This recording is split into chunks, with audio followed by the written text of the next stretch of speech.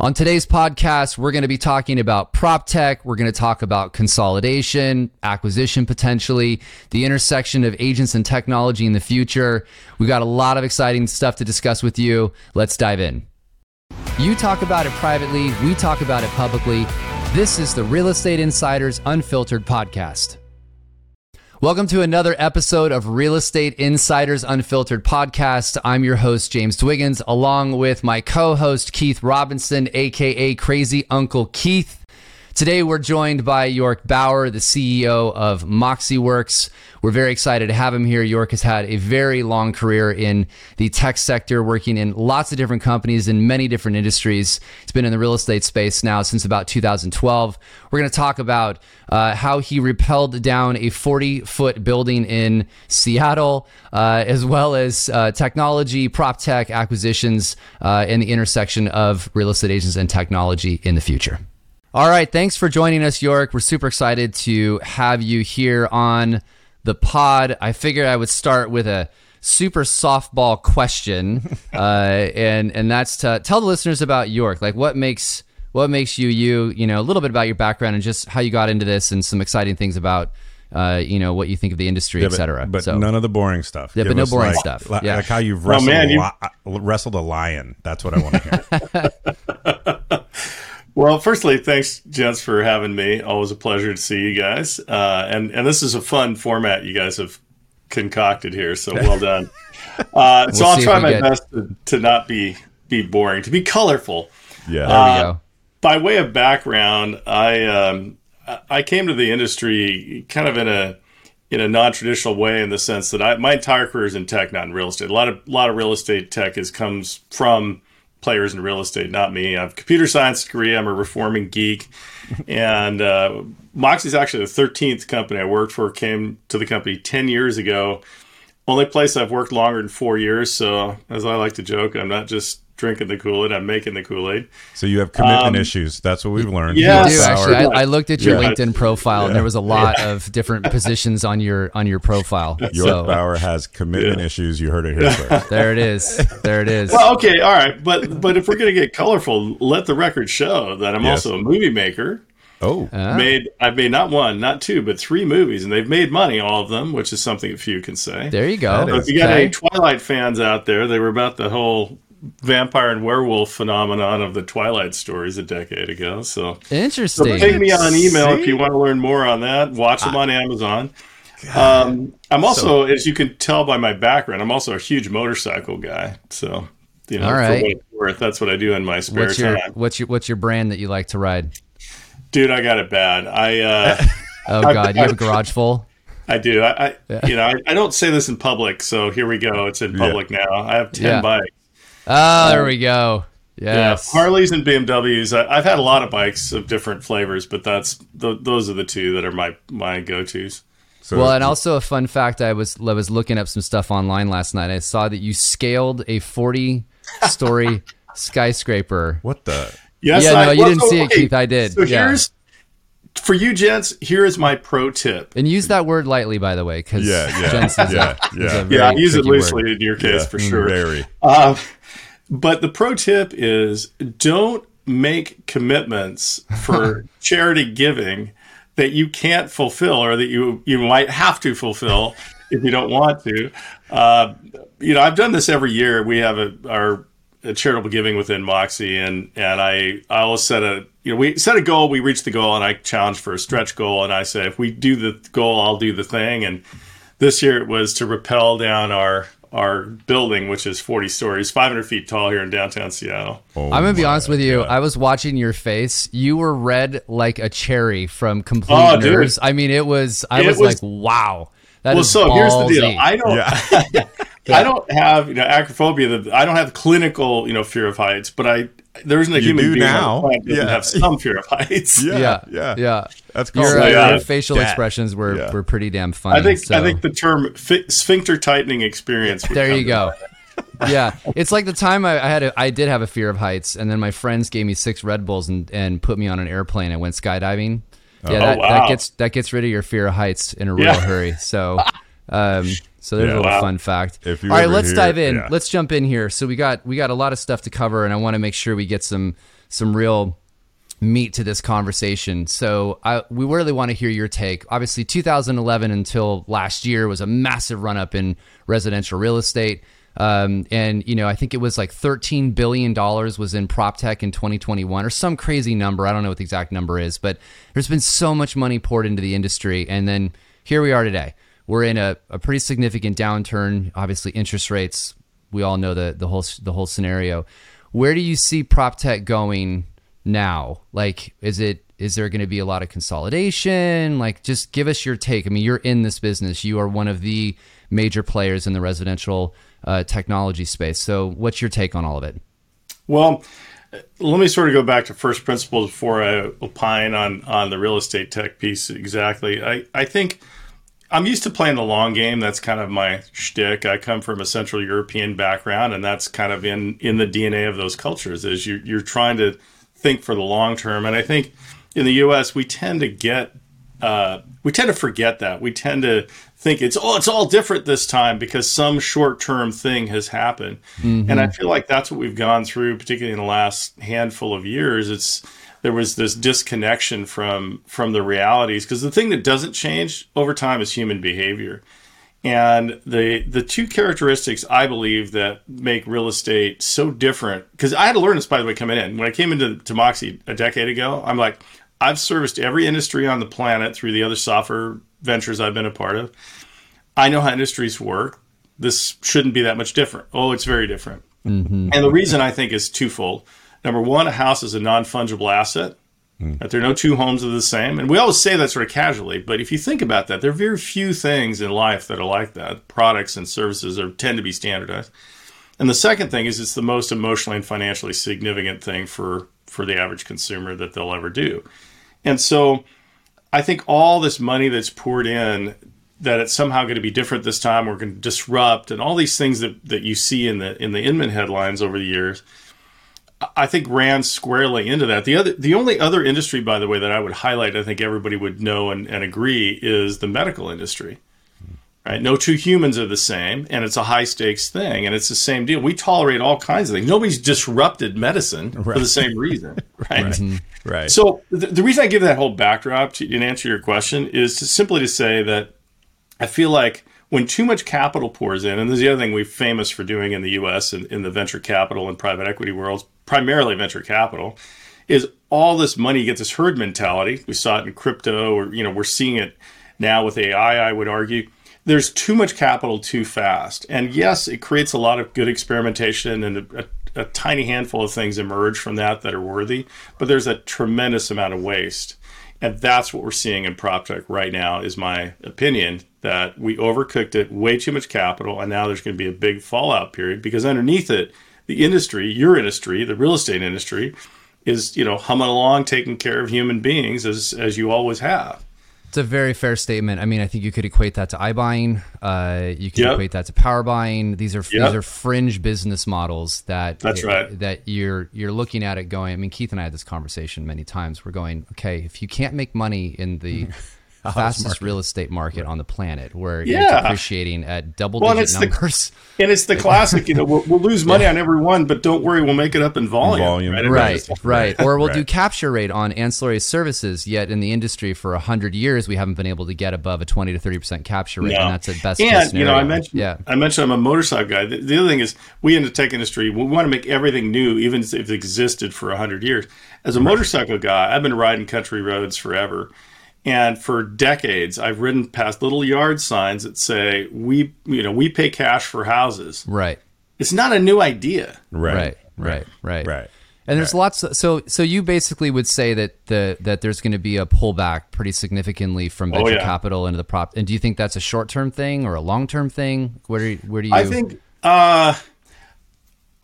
because the values in this industry are so high, I don't think it's a forever thing. This industry is always going to attract money trying to do the thing and disrupt and whatever.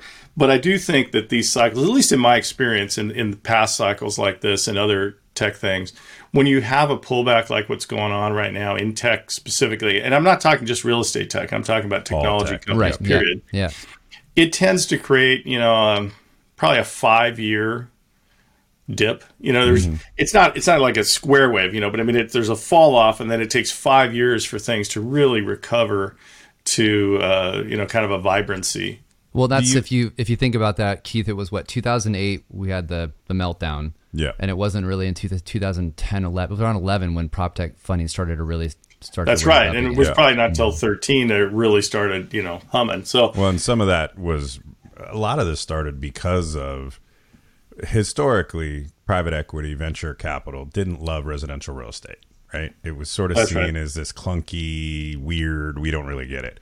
But they crave arbitrage, and you didn't have to be, a nuclear physicist to realize it's either the end of the world or it's not. And if it's not the end of the world, real estate's cheap. And so it got eyeballs that it had never gotten before, because it was the first time real estate had sort of pulled us into a recession. So it got a lot of people who normally wouldn't think of it started thinking about it. So let's talk about, you've done some acquisitions with Moxie. I think that everyone probably agrees to some extent that there's going to be a lot of consolidation in PropTech space this year and maybe even 2024. I mean, is that a fair statement? There'll be a lot of companies that have. Yeah. I mean, to be clear, one of the reasons that we sought a financial partner. Keep in mind, Moxie is weird in the scheme of real estate tech companies in that in our origin, in that we spun out from Windermere Real Estate as what was then a technology unit inside the brokerage out into the separate entity that's now Moxie. And so it wasn't until 2019 that we brought in outside capital, which is Vector Capital, that was now our financial partner. And that was deliberately because I anticipated that at some point soon there would be a consolidation phase, and here we are, and Vector's been a great partner as we've gone through that. So I think you're absolutely spot on. So you prowling? So are you out in the market? Are you out in the market looking for things? So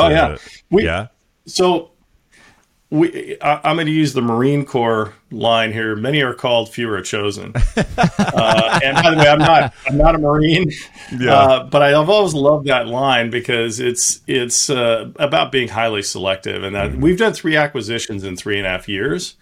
To give you a sense, we haven't done 6 in a year. Right. And I think you have to be so careful. We have a good business model. We're an enterprise software company. We try our best to take great care of our customers. There's a lot of fundaments at Moxie that are easy to dilute or even eliminate if you're too reckless in how you acquire. The thing everybody forgets is with acquisitions, and you guys know this, but for those maybe that are less familiar, the problem with acquisitions is everyone thinks that the point of value creation is the signature on the documents. That's not the end of the value creation. That's the beginning of the value creation. That's where the work starts. Execution there. Yes, totally right. So my point is, if you're not super thoughtful and think through how is that all going to go down, and more importantly, even more fundamental than that, is does this new company that you're trying to put into your own, how does it match your business model, and how does it match culturally? And if you don't get those two things right, and nothing's ever perfect, obviously, but if you don't spend the time thinking that stuff through, you're going to probably have a disastrous acquisition, which means a disastrous integration. And so the culture, I'm assuming, is a big piece, yeah? Huge piece. Yeah. Huge piece. And people are people, it's no different than the same thing if you're a real estate broker looking at doing a roll-up or a merger. Right. It is hand in glove the same. Like cultures have to be similar. Just because you can buy something or merge with someone doesn't mean you should, right? And so really the spreadsheet, totally, Keith, the spreadsheet doesn't give you that answer. Right. It may look great on the spreadsheet, but humans are humans, and like I like to joke too, wouldn't business be so easy were it not for the humans? It's all about the humans at the end of it. Yeah. Yeah. Do you think that it's smart for brokers and agents? I mean, so I'm prefacing this with, I remember 2008 running a large regional franchise. Keith was running another major real estate company in the same area at the time. We had a lot of cocktails together during that time. Yeah. a lot of cocktails and honesty. Yeah. Woo! Yeah.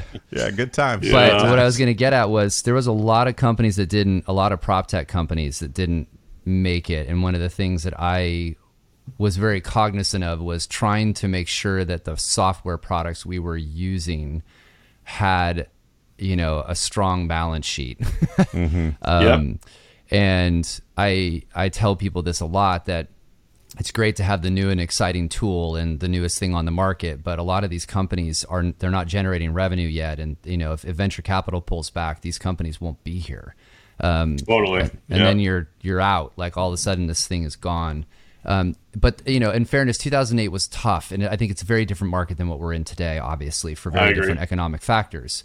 But I worry about that, if I'm being honest. I think there's a lot of really great startups where I'm like, this is a great idea. And I go, I don't think you'll be here in 6 months, because no one's this is not I guess what I'm going to say is this is a nice to have product, but not a need to have product. Yeah. Okay. So yes. So when we started our product strategy a decade ago now at Moxie, because with the spin out, when I showed up a decade ago, Windermere was the only customer, and there were no externally go to market products at that time. So we created a product strategy exactly around what you just said: need to have, not nice to have. First element. The second element is try and aim for the fundamentals of sphere marketing, because that's the durable piece, right? That's the other thing nobody's willing to talk about. What's happened to lead gen and lead gen related PropTech in the last 12 months, right? It's falling off a cliff for similar reasons. So the durable thing, focusing on the durable behaviors and the need to have technologies that support those durable behaviors. I think that's, if you're a potential customer of, or an existing customer of some technology, think of it through that lens. Is this something that people have to have and that supports the core ways in which they actually do business? Because if the answer is no to either of those, you're right, James. It's likely they're not going to be around. And the other thing to understand, you guys understand this, but again, for the audience, maybe there's a big lag effect, because when you have so much capital that comes in, balance sheets in these startups are very strong, or they look strong, but entrepreneurs often struggle, and it's understandable. Nobody likes to cut, right? Especially if you're an entrepreneur, you're all about grow, grow, grow. Right. And I speak as an entrepreneur, by the way, on this. I'm highly sympathetic and empathetic. But the reality is that entrepreneurs will wait too long to cut, and their balance sheets will run slim, and then it's too late, right? Then you're in the death spiral, and that's that. And we're going to see a lot of that because of that lag. I think we're going to see a lot of that. We haven't seen much yet, to be honest. I think we're going to see it starting in the back half of this year and into 24. I think you said that earlier, James. That's when we're going to see it, really. Well, to me, it's like the opportunity of, if people freak out about the real estate market, and I'm like, man, this is the time to get aggressive. Oh, yeah. This is the time to go be a monster. But quality oriented, as I said a minute ago, right? Just because it looks good on paper, or it's quote unquote a deal, you still have to integrate it and make it work. Yeah. York, you said something in passing that I want to unpack a little. York, you mentioned the change in lead gen. And I think I know what you're talking about, but I'm going to ask you, what do you mean by the change in lead gen? Sure. I think, I just feel like there's so much hype that has been put into the system in the last decade by PropTech around lead gen, that somehow magically we're going to finally solve the 1% conversion rate around leads in this business. And that's what I'm referring to. And I think, if there's one criticism I would level at the real estate industry, it's that I don't know that there's the same level of business discipline that you see in many other industries. Agreed. And the consequence of that is that when the market is cooking, as it has been now for quite a while, people get, for lack of a better term, sloppy. In other words, they spend money on things without really evaluating the ROI. And I think lead gen is a good example of that. And it kind of goes back to where I started. How many people fill out a form for a special deal on an open heart surgery? Yeah. I don't think that happens, right? No. You want to know and see and touch and feel and feel really good about the doc that's going to be carving you open. Yeah. And I feel like real estate, while the stakes aren't quite that high, but it's similar, right? So over 80% of the business is provable. We have the data. Over 80% of agents' business comes from their sphere of influence, and the lead gen converts at 1% still in the aggregate, even though countless billions have been spent there by Zillow and others. And by the way, I'm not saying it's not a component of the industry. It is, and I think teams many teams are able to make that work. They do a good job on it. There's this inherent broad swath does not. There's this inherent disconnect between the race to the top of the funnel, right? And that's right. If you're a brilliant humanist but a average business person, you're much better at late funnel, right? Because that is when the client needs another human to shepherd them through the process. And so we have an industry that tends to be late funnel centric, skill set focused, and there's been this race to the top of the funnel where many just aren't wired, built, or good at handling that piece of it. Right. And yes, and I would further stipulate that that's why the sphere, when you combine the sort of high stakes nature of it and the fact that the average consumer knows 10 agents, but picks 4 out of 5 pick the first one they talk to when the time comes. That's all evidence of how important this transaction is to them and how much they trust the person, right? So that's all low funnel behavior. The good news is the average agent has 400 people in their sphere of influence. So they already have a funnel. So you don't need to go generate one. You have one. Right. Just go work it. And by the way, here's my proof point on this. Bit of an anecdote, and this is several years ago, but I was talking with a Windermere agent here in Seattle and just chewing the fat about their business, this and that. And they're like, well, I listed this property and blah, blah, blah. And it's the co-founder of Redfin. The co-founder of Redfin listed with a Windermere agent, right? Oh, yo. But that was actually common. I heard that a lot, actually. Yeah. Sure. So my point is tape. all There's the our fancy cut. schmancy. Yeah, mark that tape. There's our cut. There's our cut. There you go. But all the fancy schmancy lead gen, tech, blah blah blah shit in the world isn't gonna change a relationship Totally like that, right? agree. So yeah. Let's just use a basic number. Go ahead, Keith. Sorry. No. We just get distracted, right? I think especially to your point, York, in the go-go days, right, when deals are flowing, rather than sort of continue to do the boring trench digging, foundation pouring, we want to go vertical with our business and do some new shiny thing that everyone will see, right? At where the real value is in that bedrock, that trench digging, that foundation pouring of your business. Bingo. And I think it's human behavior, right? We're all fundamentally at some level lazy, and so we want the shortcut, right? And the shortcut doesn't exist. Well, also, I was going to say statistically, we average around about 5.3 to 5.4 million units annually, and it's been that way for a long time. Yes, and yet lead gen has skyrocketed. It's like, okay, well, now there's 40 million leads per year. And I'm going, what's this? There's only the same number of people buying houses. Yes. Does anybody want to do the math here? Yeah. Like, and those there's something wrong with that thought process. So, well, and it's worse even than what you say, because those leads get sold multiple times. Right. So it's well over 100 million lead instances. So it's foolishness. No, there's an element of that. I remember Rich Barton was talking, and I love Rich. I think he's brilliant. Just for disclaimer, for sure. He's absolutely amazing. But he made this comment when talking about iBuying originally, which they obviously exited, about how it was going to create a market. I'm like, I don't think there's enough money you could print to create a market like that. And eventually he pulled out because he was like, it ain't going to work. So, but here's my other pro tip. Okay, so this is more for a realtor. If you want to build your business and you're sphere minded, all you got to do is one simple thing, and that is do annual property reviews for the people in your sphere. Oh, God, drives me nuts. Yeah. Dude, my wife and I have done more than 20 transactions. We're not some investors, just as we've done life and worked with our parents and the usual We've seen your resume and all the jobs you've had. Like you've moved around quite a bit. Right. So my point is, I don't know how many realtors we've used in that time, but it's at least half a dozen. Not a single one of them one time has done a annual property review for us post, once we've owned one of the properties they sold. Yeah. And that is such a proven way to get business. And my stipulation, James, is that is probably the only way in which we could expand that 5-point-something million that you referenced, the annual amount of transactions. Yeah. My thesis is, if every agent did that, what it would do is cause people to think sooner about a transaction than they otherwise would. Right? It's those fundamental behaviors that we have to do, not some bullshit lead gen thing that, There'd be a lot less agents.